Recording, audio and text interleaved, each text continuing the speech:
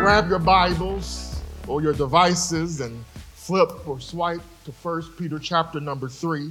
While you are doing that, I am not releasing Bridge Kids because this is Family Sunday. We switched it from the last Monday to this Sunday because a lot of our workers and students are at Focus this weekend. That is a retreat/conference for middle school students. And so while you are flipping there, I'm actually going to ask you I'm going to lift up a word of prayer for them. Let's pray. Father, thank you so much for the opportunity for our students and workers who are at Focus on this weekend. Father, I pray that hearts are being transformed, souls are being stirred so much in a way that they want to follow Christ. Pray, God, that there is a genuine desire to live for Christ, to indeed be fully devoted followers of Christ.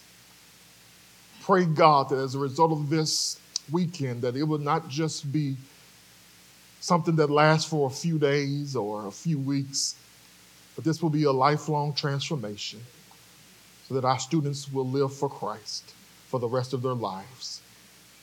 In Christ's name we pray. Amen. 1 Peter chapter number 3. 1 Peter chapter number 3. Beginning with verse number 1. 1 Peter chapter 3, beginning with verse number 1.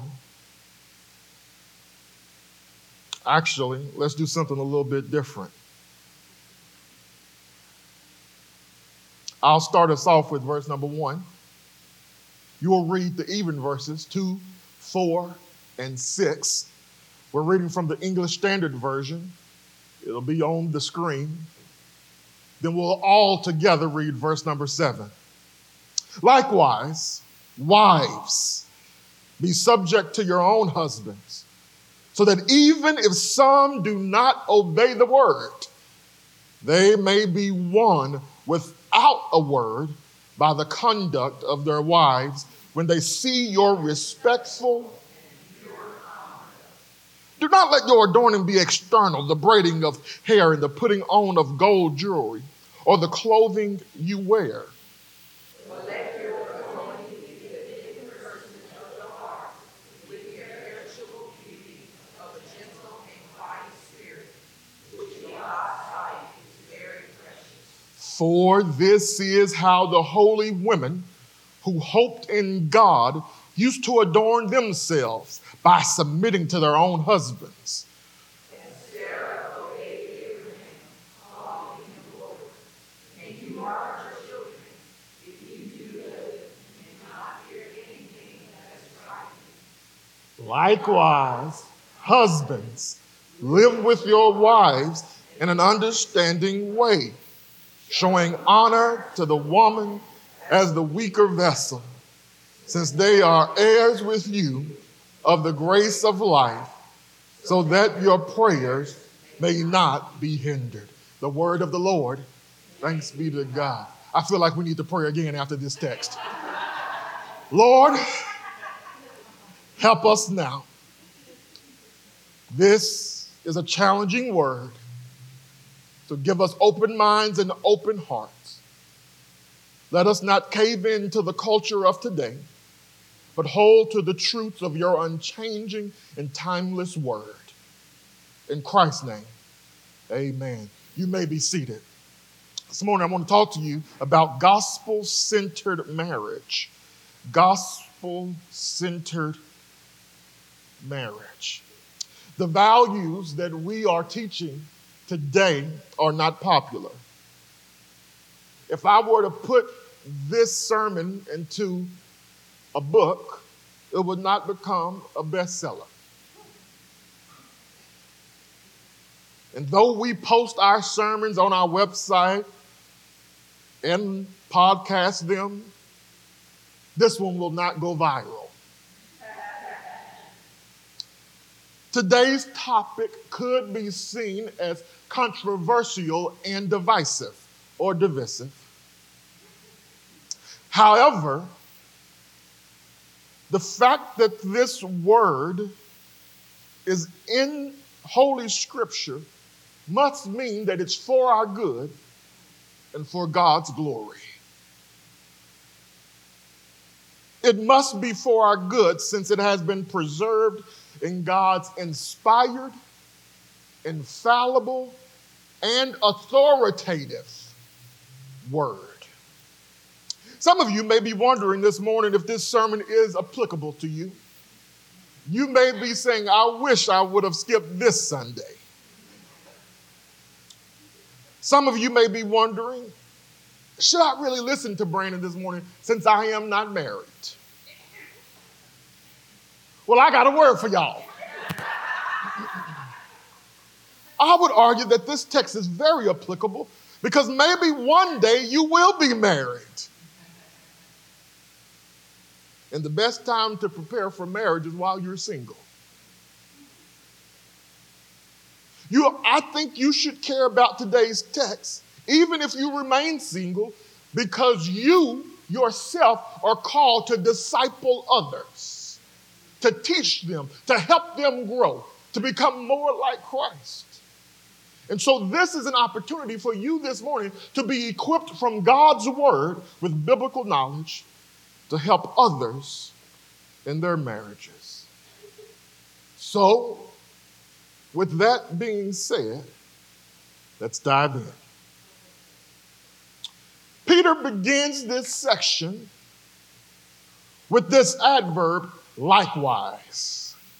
And we know that when we have a word such as likewise or therefore, we have to go back and read the context. Because anytime you take the text out of context, all you have left is okay.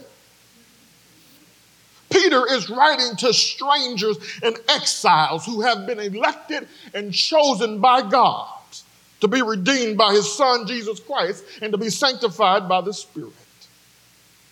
In verses 1 through 13, in chapter 1, verses 13 through 21, he teaches them how they are to live out their hope in the midst of a hostile world. Primarily, his focus is, how do you live your faith in relation to God? And his word is, be holy. Be set apart and devoted or dedicated to God.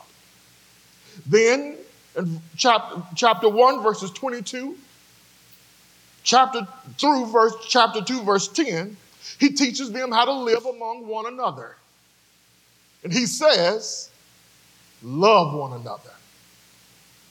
Now, chapter 2, verse 11 through chapter 3, verse 7, he's teaching them how they are to live out their faith in society.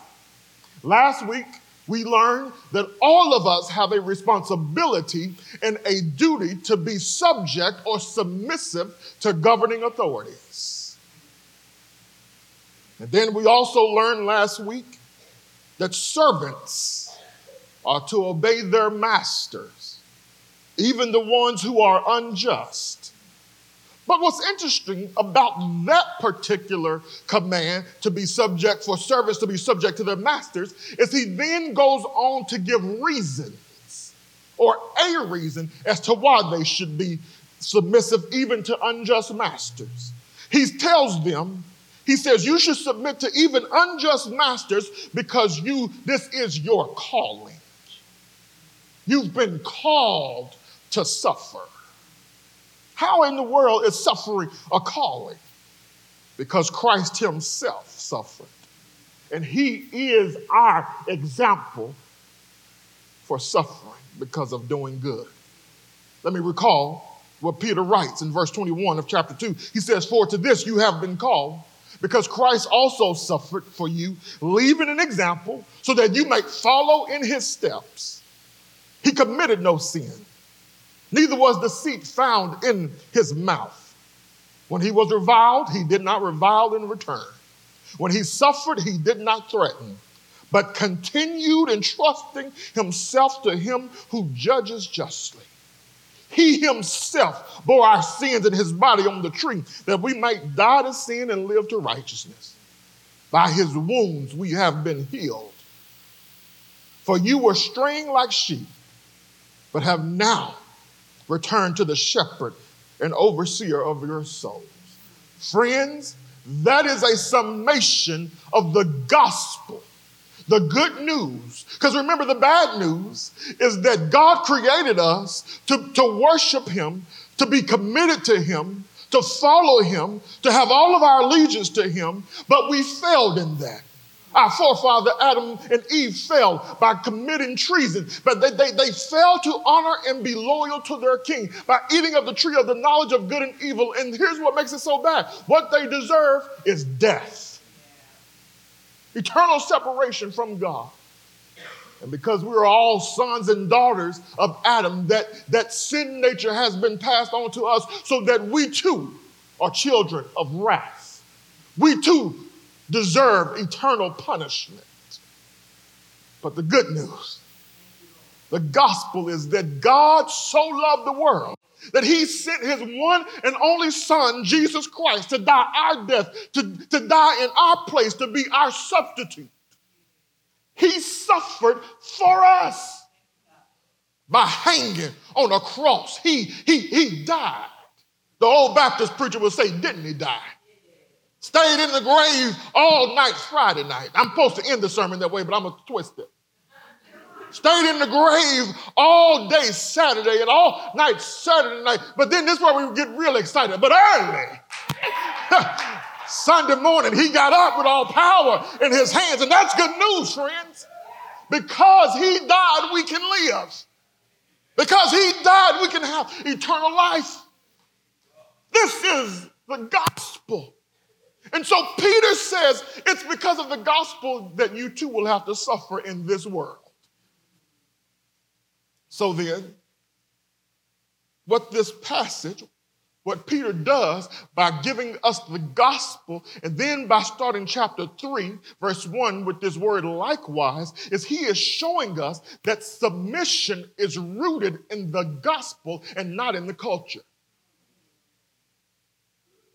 Submission, brothers and sisters, is a fruit of the gospel. Submission is gospel living. And all Christians are called to it. He just told us we have to submit to the governing authorities. That's all Christians. We have to submit to our employers. That's all Christians. But then he takes out a specific passage to talk to wives and husbands. He says to wives in verse number 1, be subject to your own husbands, so that even if some do not obey the word, they may be won without a word. Now, most of the times when you hear this or read this, you think Peter is only speaking to wives who have an unbelieving husband. But that's actually not the case. He's speaking to all Christian wives. Notice, he says, be subject to your own wives so that even if some, so there are some who may not obey the word, which means that there are also some who do obey the word. So he's speaking to all wives. And his word first to all Christian wives is submit. Be subject to your husbands. But he specifically has a word to wives whose husbands are not yet believers, who have not yet believed the gospel. He says, don't leave them, but model the gospel in your home. So then, what does it mean to submit, Brandon? Well, I'm glad you asked. Actually, I want to start with by telling you what it does not mean to submit. First of all, submission to your husband does not mean agreeing with everything your husband says.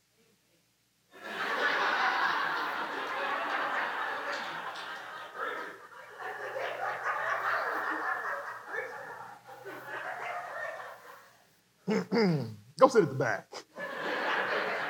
Submit.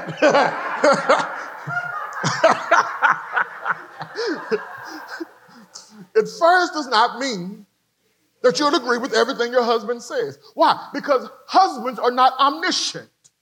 They are not all-knowing. We are fallible. I don't need your amen on this one. We make bad decisions a lot of the time. So it does not mean that you agree with everything your husband says. Submission also does not mean your husband takes the place of Christ. Allegiance to Christ always takes precedence over allegiance to man. Wives, your duty to submit ends when the husband asks you to disobey Christ.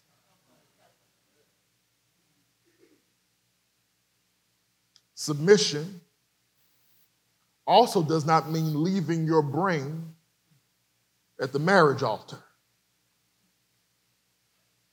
Obviously, these women, in Peter's context, had thought through the most important issue of their life, Jesus Christ.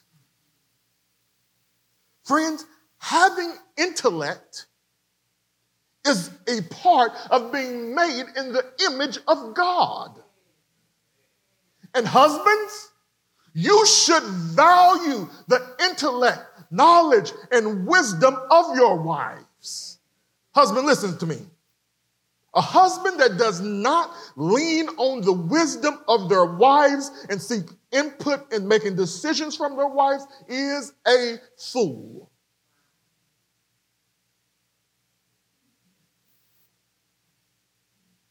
You don't know it all. God gave her to you to help you.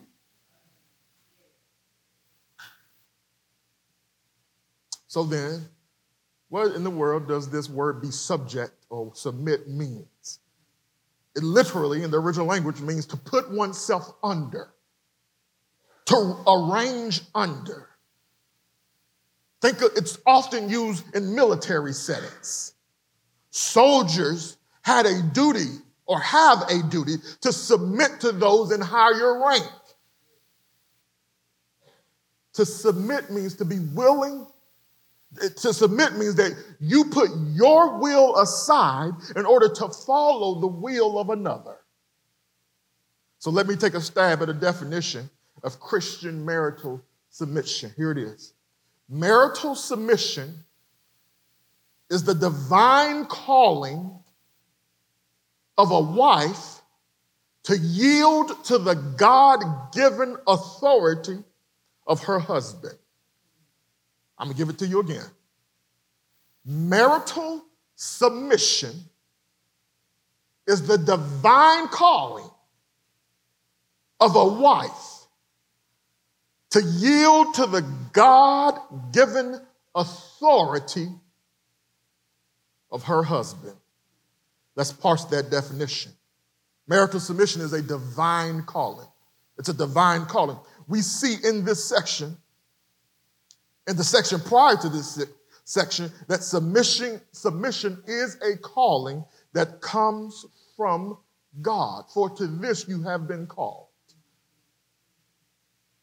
This is something that God calls wives to.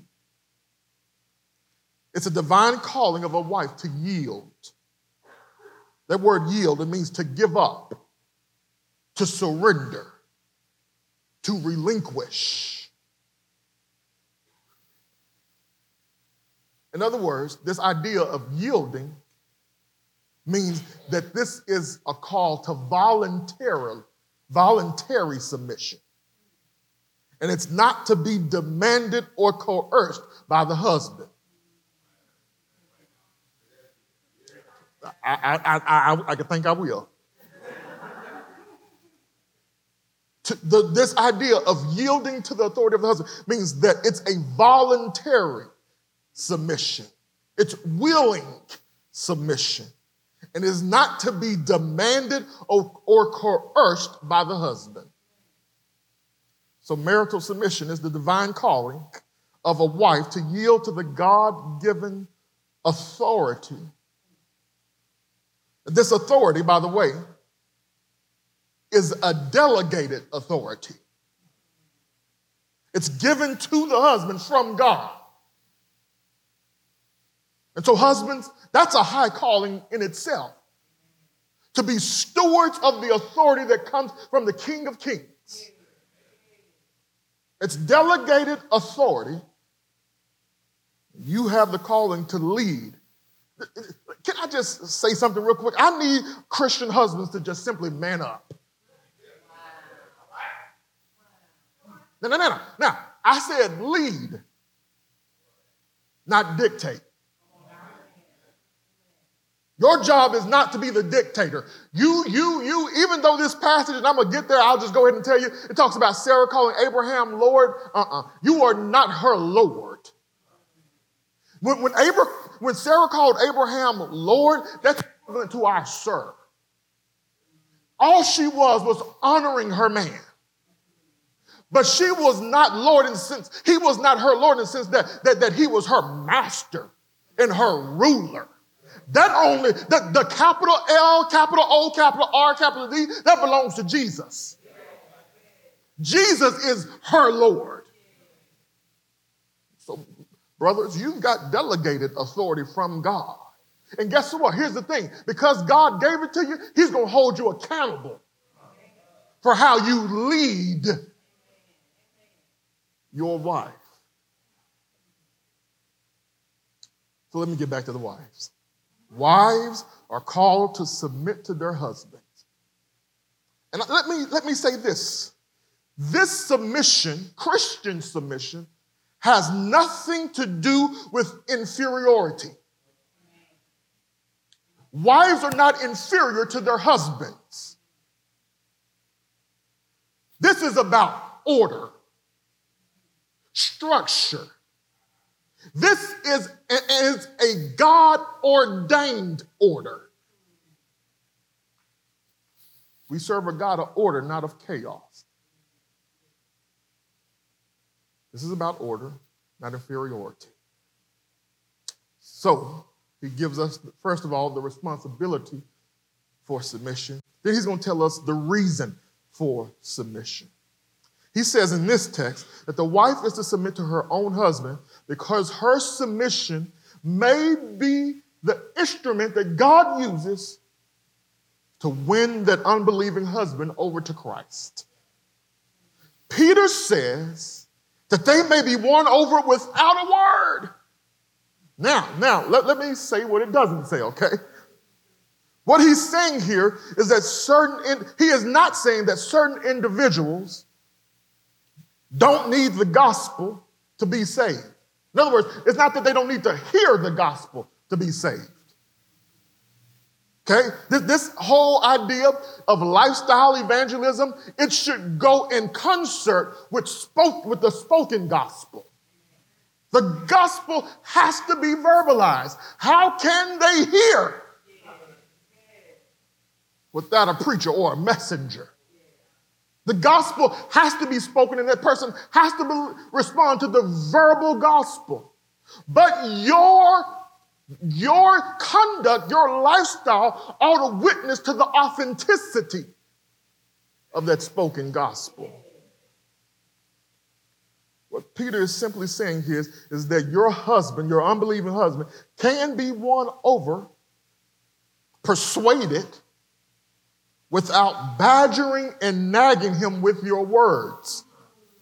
Your conduct should be your witness. Your lifestyle should be your witness. And so your husband should be able to see how respectful you are and how pure your motives are. And then that will be a witness to the transforming power of the gospel. So the reason for submission in a mixed marriage, mixed meaning believing and unbelieving, is that they may be able to observe conduct. The unbelieving husband may be able to observe their conduct and be won over, persuaded to believe the gospel. Let me just stop here and give you something for free. think wives to be, really wives to be, this is why you need to marry a Christian husband. This call to submit is hard. It's not easy. Okay. All right, I only got one amen. Let me prove it to you. Do y'all remember what happened in Genesis 3?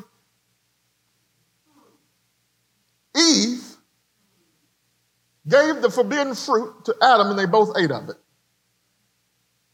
God knew it. He came to them and he began to give them curses for being disloyal to him. Genesis chapter 3, verse 16, here's what it says. To the woman, he said, I will surely multiply your pain in childbearing, and in pain you shall bring forth children. Here it is. Your desire shall be contrary to your husband, but he shall rule over you.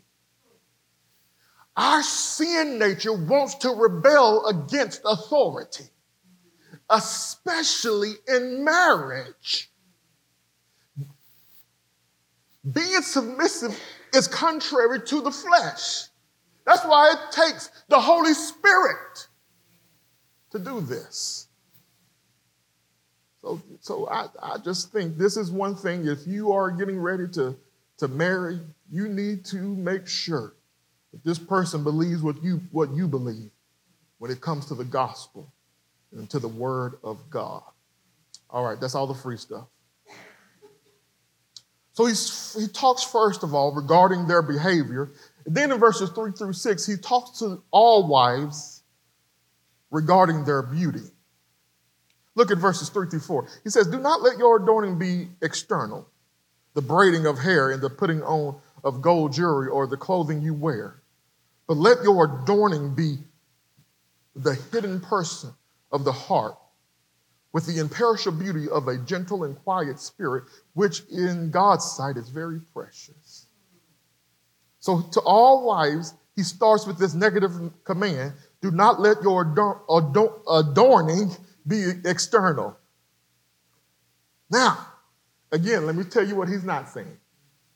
What he's not saying is you don't have to fix your hair or wear makeup. In other words, he's saying that's a sin. It is not a sin to fix yourself up. That's fine.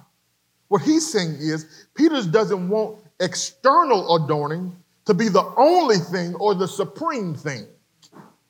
In other words, don't value outer beauty over inner beauty. This word adorning comes from the Greek word cosmos. It's where we get our word cosmetic and cosmetology. It has to do with order or orderly arrangement. Remember, we serve a God of order. Why would Peter bring in all this idea of outer beauty and adornment? Because you have to understand that in Greco-Roman culture, women put a high value on external appearance. Well-to-do women would keep up with the latest fashions. It's how they would spend considerable sums of money. So Peter is calling Christian wives and women to live counterculturally. He's saying, don't put all your time, energy, and resources to external adorning. Rather, cultivate inner beauty. He calls this inner beauty the hidden person of the heart. Friends, inner beauty is always more valuable than outer beauty. Why? Because inner beauty deals with the heart. That's who we really are. You can be pretty on the outside and ugly on the inside.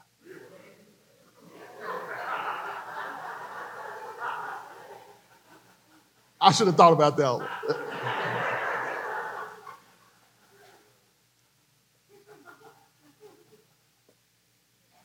You can be pretty on the inside You can be pretty on the outside and ugly on the inside. And guess what? The ugly will always take precedent. Friends, the reason we need to focus on inner beauty is because inner beauty is imperishable. Outer beauty is temporary. Time starts to kick in. Hair thins.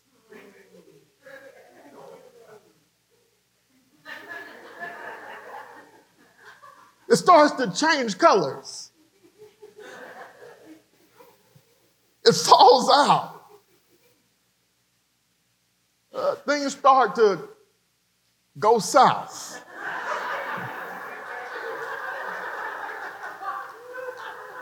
Wrinkles show up unexpectedly.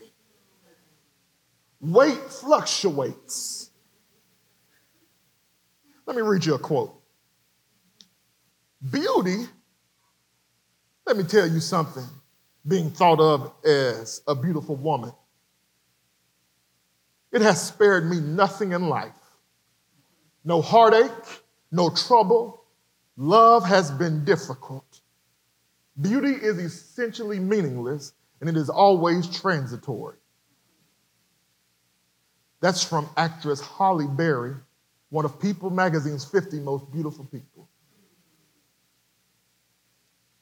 Inner beauty is lasting and eternal. So Peter says, if you're going to adorn yourself with inner beauty. Proverbs chapter 31, verse 30 says, charm is deceitful and beauty is vain, but a woman who fears the Lord is to be praised. Friends, the reason inner beauty matters so much, according to Peter, he says, is because it's precious to God. That word precious means something of high value. It's costly, expensive. Inner beauty is highly valued by God. And I'm convinced, I've never been a woman, but I'm convinced that this should be liberating to women. Our culture places a high value on external beauty. So it's easy to become captive to what the world defines or describes as beautiful. But the Bible paints a totally different picture of beautiful. You can be beautiful to the world, but hideous to God. God places a high value on inner beauty. Women of God, your character and your virtue is much more valuable than your makeup, your weight, or the size of your body parts.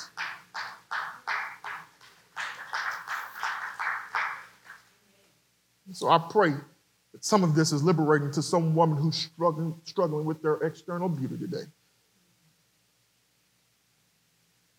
Peter says, focus on the inner, because that is pleasing to God. And if I have to choose between pleasing God and pleasing man, I'm going to choose to please God.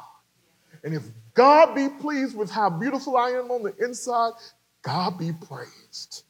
Everybody else, well, okay. Let's talk about the reason for cultivating inner beauty. Not only is it because it's precious in God's sight, but it's also the example for us to follow from the women of old like Sarah. Verse 5 says, this is how holy women who hoped in God adorned themselves.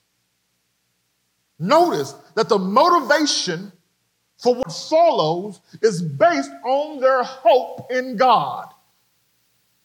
They trusted God to protect them and reward their faithfulness in honoring their husbands. This, Peter says, is an example to follow and proof that you are indeed a daughter of Sarah. In verse 6, he says, you are her children if you do good and do not fear anything that is frightening. Whoa. What, Peter? What do you mean by do not fear anything that is frightening? If it's frightening, I'm supposed to fear it. No, what Peter is saying here is, as women who are called to submit to husbands, especially unbelieving husbands, you may have fears. Fear him making the bad or wrong decision. Fear him taking advantage of you. Fear him not providing for you. Fear him not having enough to provide for you. Fear him running all over you because you're called to submit. And Peter says, no, no, no. Don't fear any of that. You hope in God. So, that is Peter's instructions to wives. That's 6 verses out of this 7-verse sermon. He leaves 1 verse for the husbands. Verse 7. So now we move from the instruction to wives to the instruction to husbands. Now, let me help you out, husbands. You're probably wondering, well, I don't have that much to work on. He only dedicated 1 verse to me. Well, let me bust your little bubble. First of all,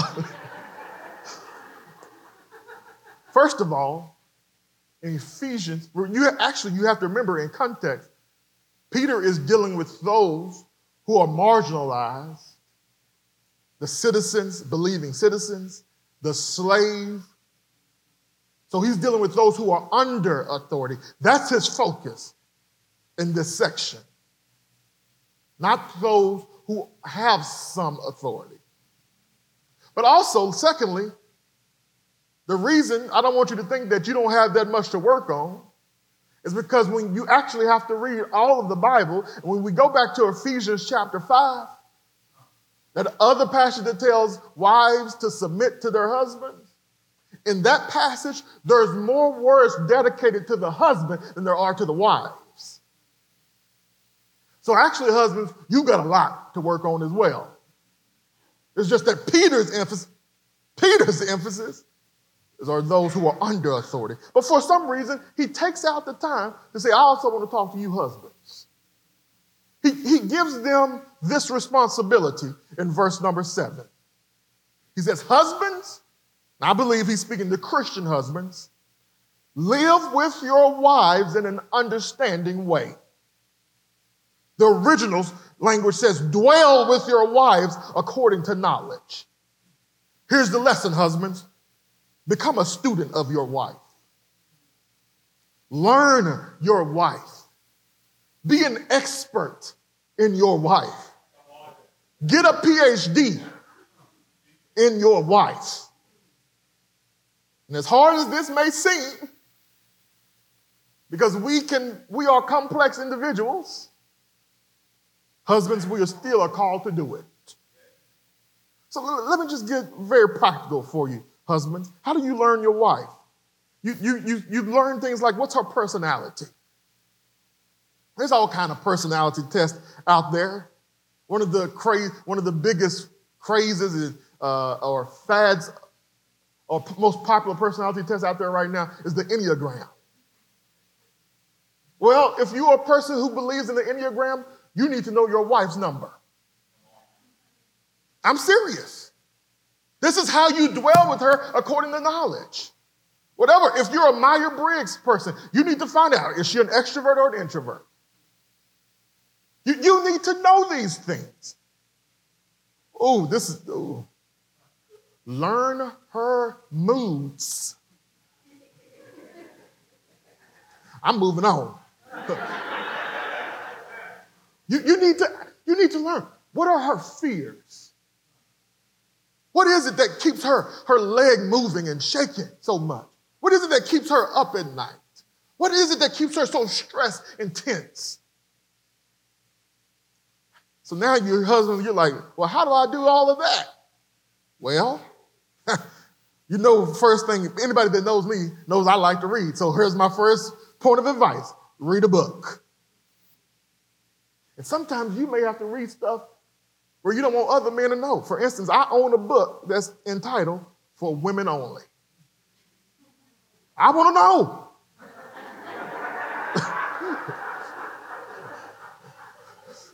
What y'all talking about? Watch this. You may have to pick up a women's magazine.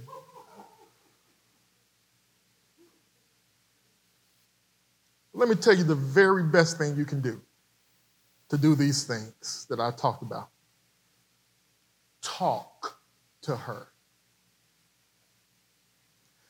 I ain't getting no amens. Thank you. If you want to be an expert in your wife, talk to her. Let me change that. Communicate. Because communication involves talking and listening. It's a two-way process. Encoding and decoding. Communicate. As I tell my 2-year-old, husbands, use your words.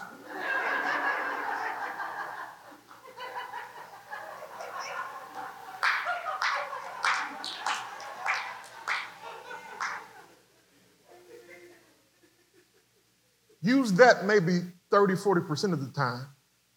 And the other 60 to 70% of the time, use your ears.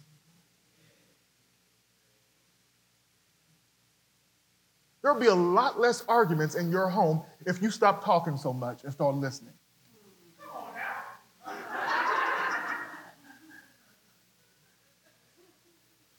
Since y'all brought up this idea of arguing, let me deal with that. Let me just talk to the husbands, since that's who I'm on right now. Husbands, why do you argue with your wife?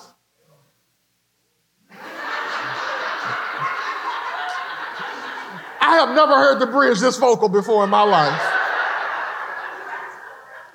But I'm glad you said that. I'm glad you said that. We argue because we want to win.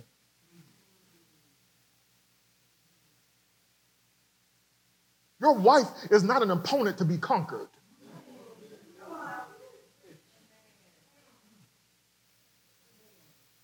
Listen to her. And I'm preaching to myself because I still have this same struggle. Anybody that know who I'm married to, you know she's a very opinionated woman.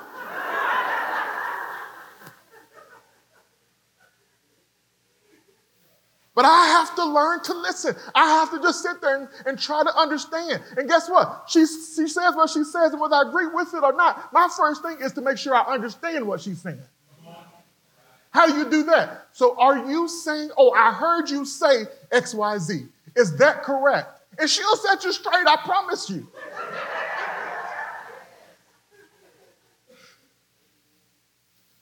Communicate, man.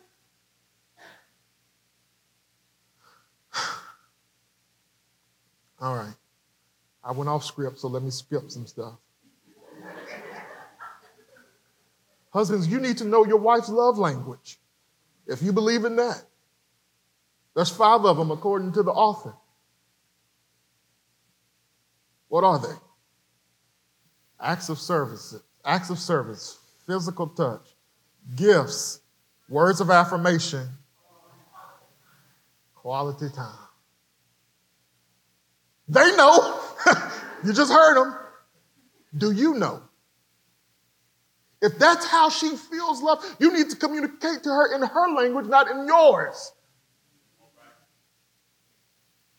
See, we got a lot of men who their love language is physical touch, and so you always trying to touch her. And she's like, I don't want that right now. I just want to watch a movie. And what scares all men, I just want to talk.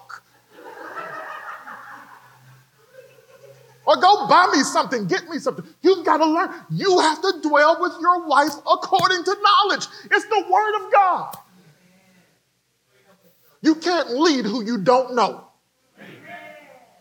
Or you can't lead them well. All right. As you can see, I'm more passionate about husbands because God has called us to lead.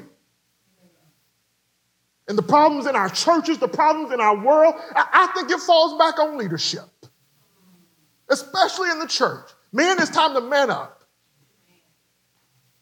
and lead like Jesus. See, y'all heard me preach about this, so I'm gonna preach on it again. Yeah, wives are called to submit. But husbands, we're called to love our wives as Christ loved the church. How did Christ love the church? He served the church. So yeah, they submit, we serve. How did Christ serve? He died for her.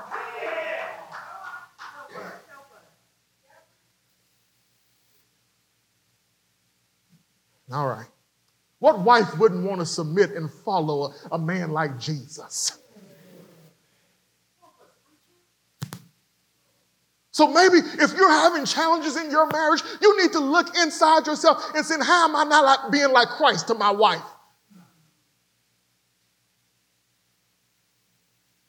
I pray that our wives see more of the Savior than they do Satan in us men. Let's go.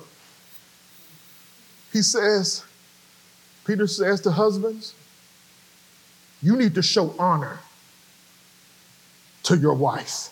That word for honor can also be translated price, value. Show her how valuable she is to God, how valuable she is in Christ.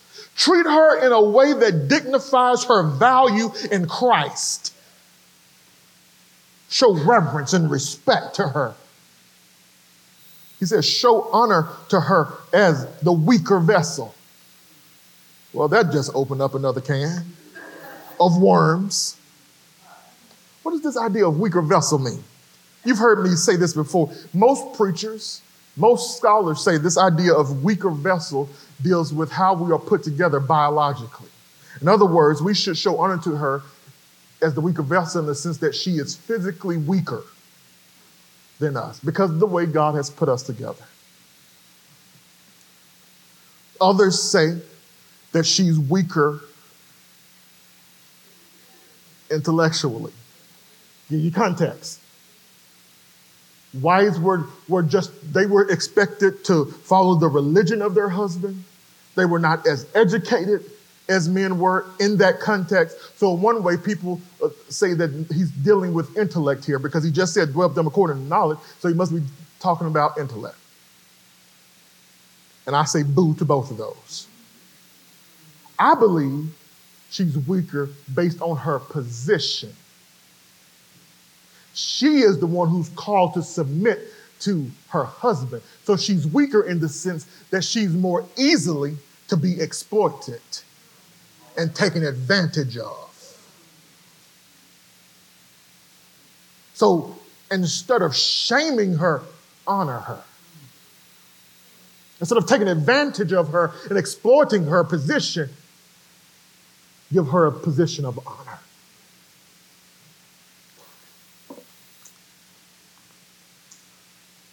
So he says, here's the responsibility. He's given the husbands the responsibility, and now he gives them the reason. Since they are heirs with you of the grace of life. Actually, let me deal with that real quick. I did not get permission to share this, so hopefully I don't get in trouble. I was at small group last week. Here we go. I won't tell you which one. I was at small group last week, and we did a round of introductions, and we were being silly, and we were talking about tell your name and your rank. And so somebody said, yeah, my name is so-and-so, and I'm the small group leader. And so I said, yeah. And I am Brandon, and I'm the lead pastor. I rank you small group leader. So then it finally got around to a woman, and this was last Sunday, and she said, my name is so-and-so, and I'll tell you my rank after next week's sermon. I liked it. I really did. So all the women of God, let me give you your rank. You're a co-heir of the grace of life.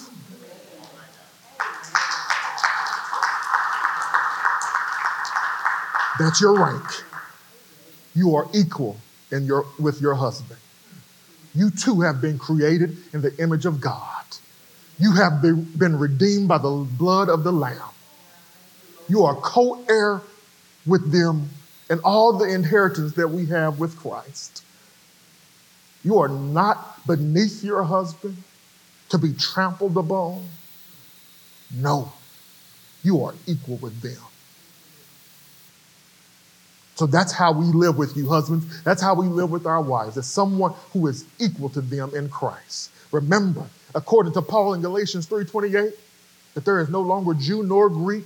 There is no longer slave nor free. There is no male or female. You are all one in Christ Jesus. There's your rank. So then, the reason then that we love our wives in this way is because they are equal with us. Though we are equal, we still have different roles. That's how God created it to be. But husbands, there's another reason you ought to live with your wife in this manner. And this is crucial. If you fail to love your wives in a Christ-honoring, God-glorifying way, it will be a barrier between you and God. God says, when you fail to live with your wife according to knowledge, and when you fail to honor her, we got beef. God says, your prayers will be hindered. Husbands, when you fail to dwell with your wives according to knowledge and honor them, heaven will become deaf to your request. Your prayer life is affected by how you treat your wife.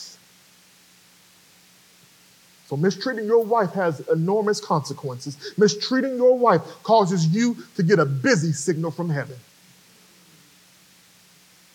God says that you and him cannot be in fellowship as long as you are not upholding and affirming the value and inherent dignity of your wife. So men, if your prayer life seems to be ineffective, check out how you're treating your wife. God essentially says, I will treat you like you are treating your wife. If you're hearing her, I'll hear you. If you're not hearing her and not honoring her, he says, I won't hear you. So friends, this is gospel-centered marriage. Worship team, you can make your way back. We all are called to submit. The greatest example of submission is Jesus Christ himself. He submitted to the will of his Father by becoming obedient to death, even death on a cross. And if we are going to be fully devoted followers of Christ, then we must embrace submitting. There may be someone here today.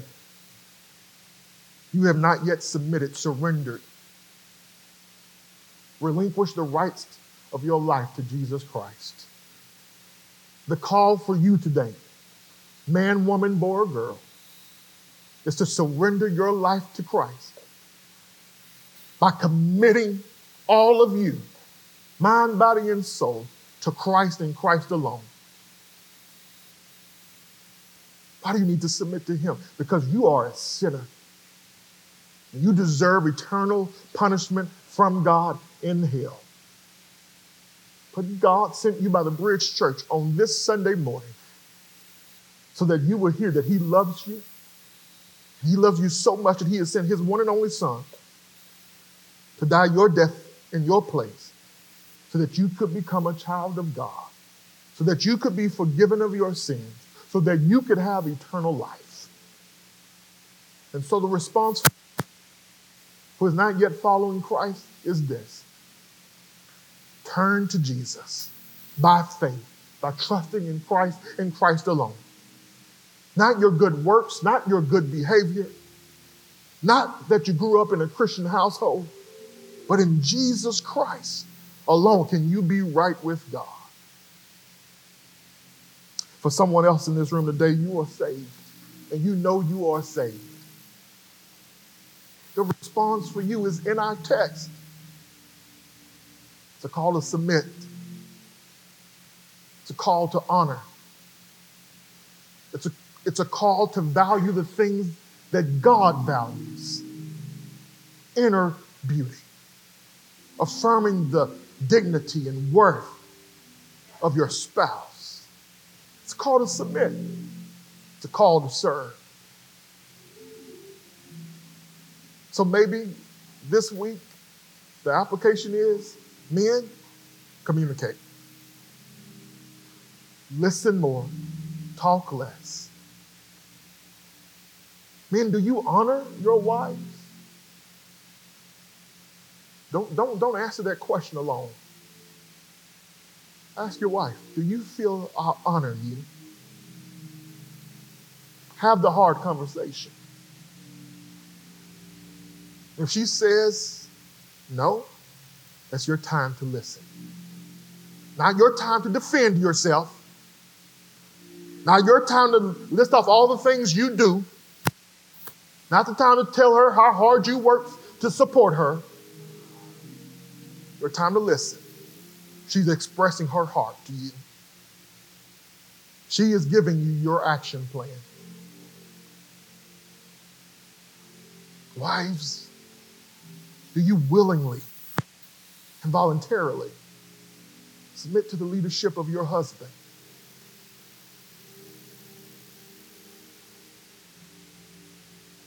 This idea, but this is not just for wives. This is for really all Christians. What does your lifestyle say to the unbeliever? We have this model that how we live affects our witness. And so some of us need to think this week, how am I living before the world? What does it say about my Christ?